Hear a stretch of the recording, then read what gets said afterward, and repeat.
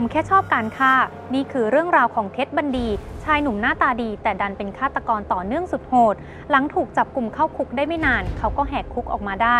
แล้วมุ่งหน้าสู่รัฐฟลอริดาสหรัฐอเมริกาทำสิ่งที่เขาถนัดนั่นก็คือการฆ่าคนขณะที่ตำรวจระดมกำลังเพื่อจับกุมชายสุดเหี้ยมรายนี้ให้ได้แต่ยังไม่ไวพอ1 เดือนหลังจากที่เท็ดแหกคุกเขาฆ่าหญิงสาวไปถึง5 รายด้วยกัน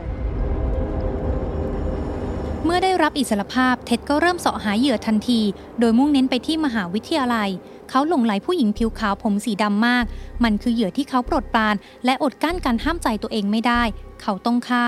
ที่หอพักในมหาวิทยาลัยรัฐฟลอริดาเท็ดทำร้ายผู้หญิง4 คนฆ่าไป2ลักพาตัวเด็กหญิงอายุ12 ขวบนับเป็นการก่อเหตุสุดสยองที่ทำเอาสังคมอเมริกาสั่นประสาทและสร้างความกดดันให้กับตำรวจที่ถูกเร่งรัดให้จับกุมตัวชายคนนี้ให้ได้5 หญิงสาวถูกเท็ดสังหารโหดมีเหยื่อ1 รายถูกข่มขืน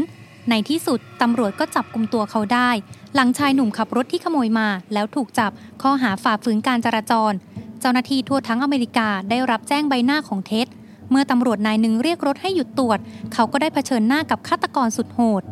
เท็ดพยายามหนีเอาตัวรอดทั้งถีบตำรวจและวิ่งหนีแต่ตำรวจที่วิ่งตามแม้จะยิงปืนขู่2 นัดแต่เท็ดก็ยังไม่หยุดสุดท้ายตำรวจคว้าตัวเท็ดไว้ได้ปลุกปล้ำกันอยู่นานจนจับเขากดกับพื้นใส่กุญแจมือได้สำเร็จในวันที่12 กุมภาพันธ์ 1978ไม่มีใครรู้ว่าหากเจ้าหน้าที่คุมตัวเขาไม่ได้ในวันนั้นเท็ด บันดีจะไปก่อเหตุสังหารใครอีกหรือไม่ดูเหมือนนักฆ่าสุดแพรวๆจะสิ้นฤทธิ์เพราะเรื่องง่ายๆแบบนี้การจับกุมครั้งนี้ตำรวจคุมตัวชายคนนี้เข้มข้นวางมาตรการแน่นหนาจะไม่มีวันที่เท็ดแหกคุกไปสู่อิสรภาพได้อีกครั้งระหว่างขึ้นศาลที่ฟลอริดาเท็ดก็สร้างความตื่นตะลึงให้กับสังคมเมื่ออาศัยช่องว่างทางกฎหมายขอให้ศาลจัดพิธีแต่งงานให้เขาและแคโรบูลเพื่อนของเท็ดที่พบกันในเมืองวอชิงตัน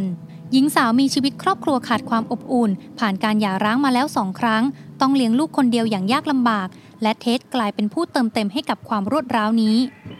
บูนเดินทางมาฟังเท็ดขึ้นศาลแล้วเธอก็ตกหลุมรักชายคนนี้ทันทีก่อนที่จะติดต่อพูดคุยด้วยช่องว่างทางกฎหมายผู้พิพากษาได้กลายเป็นผู้ประกาศให้ทั้งคู่เป็นสามีภรรยากันอย่างถูกต้องตามกฎหมายท่ามกลางสายตาช็อกตกใจของคนที่เข้าฟังการไต่สวนคดี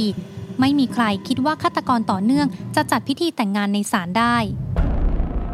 ความช็อกยังมากไปกว่านั้นเพราะบูนยังตั้งท้องลูกของเท็ดด้วยคาดว่าเท็ดและบูนแอบติดสินบนผู้คุมเพื่อที่จะได้มีอะไรกันทางผู้คุมก็ปล่อยให้ทั้งคู่มีอะไรกันโดยแลกกับการขอความร่วมมือให้ข้อมูลฆาตกรต่อเนื่องรายอื่นที่ยังก่อเหตุในอเมริกาโดยเท็ดสัญญาว่าจะให้ข้อมูลเหยื่อเพิ่มและช่วยตำรวจจับคนร้ายรวมถึงการคุยกับสื่อนักเขียนเพื่อเอาเรื่องของเขาไปตีพิมพ์การให้ความร่วมมือกับเจ้าหน้าที่อาจเป็นสาเหตุหนึ่งที่ทำให้เท็ดได้รับอภิสิทธิ์นี้บูนคลอดลูกสาวให้กับเท็ดขณะรอประหารในเรือนจำบูนหลงรักฆาตกรต่อเนื่องอย่างมากเธอคิดว่าเขาเป็นผู้บริสุทธิ์และถูกกล่าวหาใส่ร้ายจากตำรวจดีที่ลูกขุนไม่เชื่อไปกับคำพูดของบูนพวกเขาตัดสินใจให้เท็ด บันดีต้องโทษประหารชีวิตด้วยการนั่งเก้าอี้ไฟฟ้าเท็ด บันดีไม่อยากตายเขาพยายามหาทางยืดระยะเวลาการประหารออกไปโดยเสนอจะให้ข้อมูลหญิงสาวที่หายตัวไปกับเจ้าหน้าที่นั่นทำให้ตำรวจประเมินว่าเท็ดน่าจะฆ่าคนมามากกว่า300 คนในหลายพื้นที่ทั่วอเมริกาแต่แล้วในวันที่ 24 มกราคม 1989 ผู้ว่าการรัฐฟลอริดาก็ตัดสินใจปิดฉากชีวิตบันดีเขาไม่ต้องการให้ชายหนุ่มทอดระยะเวลายาวนานอีกต่อไปจึงตัดสินใจให้วันนี้คือวันประหารชีวิตฆาตกรต่อเนื่องสุดโหดทันทีบูนหย่ากับเท็ดก่อนจะมีกำหนดการวันประหารชีวิต2 ปีว่ากันว่าเธอใจสลายที่มารู้ตัวว่าเท็ดคือฆาตกรตัวจริงนั่นทำให้บูนพาลูกสาวหนีไปจากเท็ดโดยไม่ยอมพาไปเยี่ยมพ่อที่แท้จริงในเรือนจำอีกทั้งยังเปลี่ยนชื่อและอยู่อย่างเงียบๆไม่เปิดเผยให้ใครรู้ว่าครั้งหนึ่งเธอคือเมียและให้กำเนิดลูกของเท็ด บันดีแก่สังคมอีกต่อไป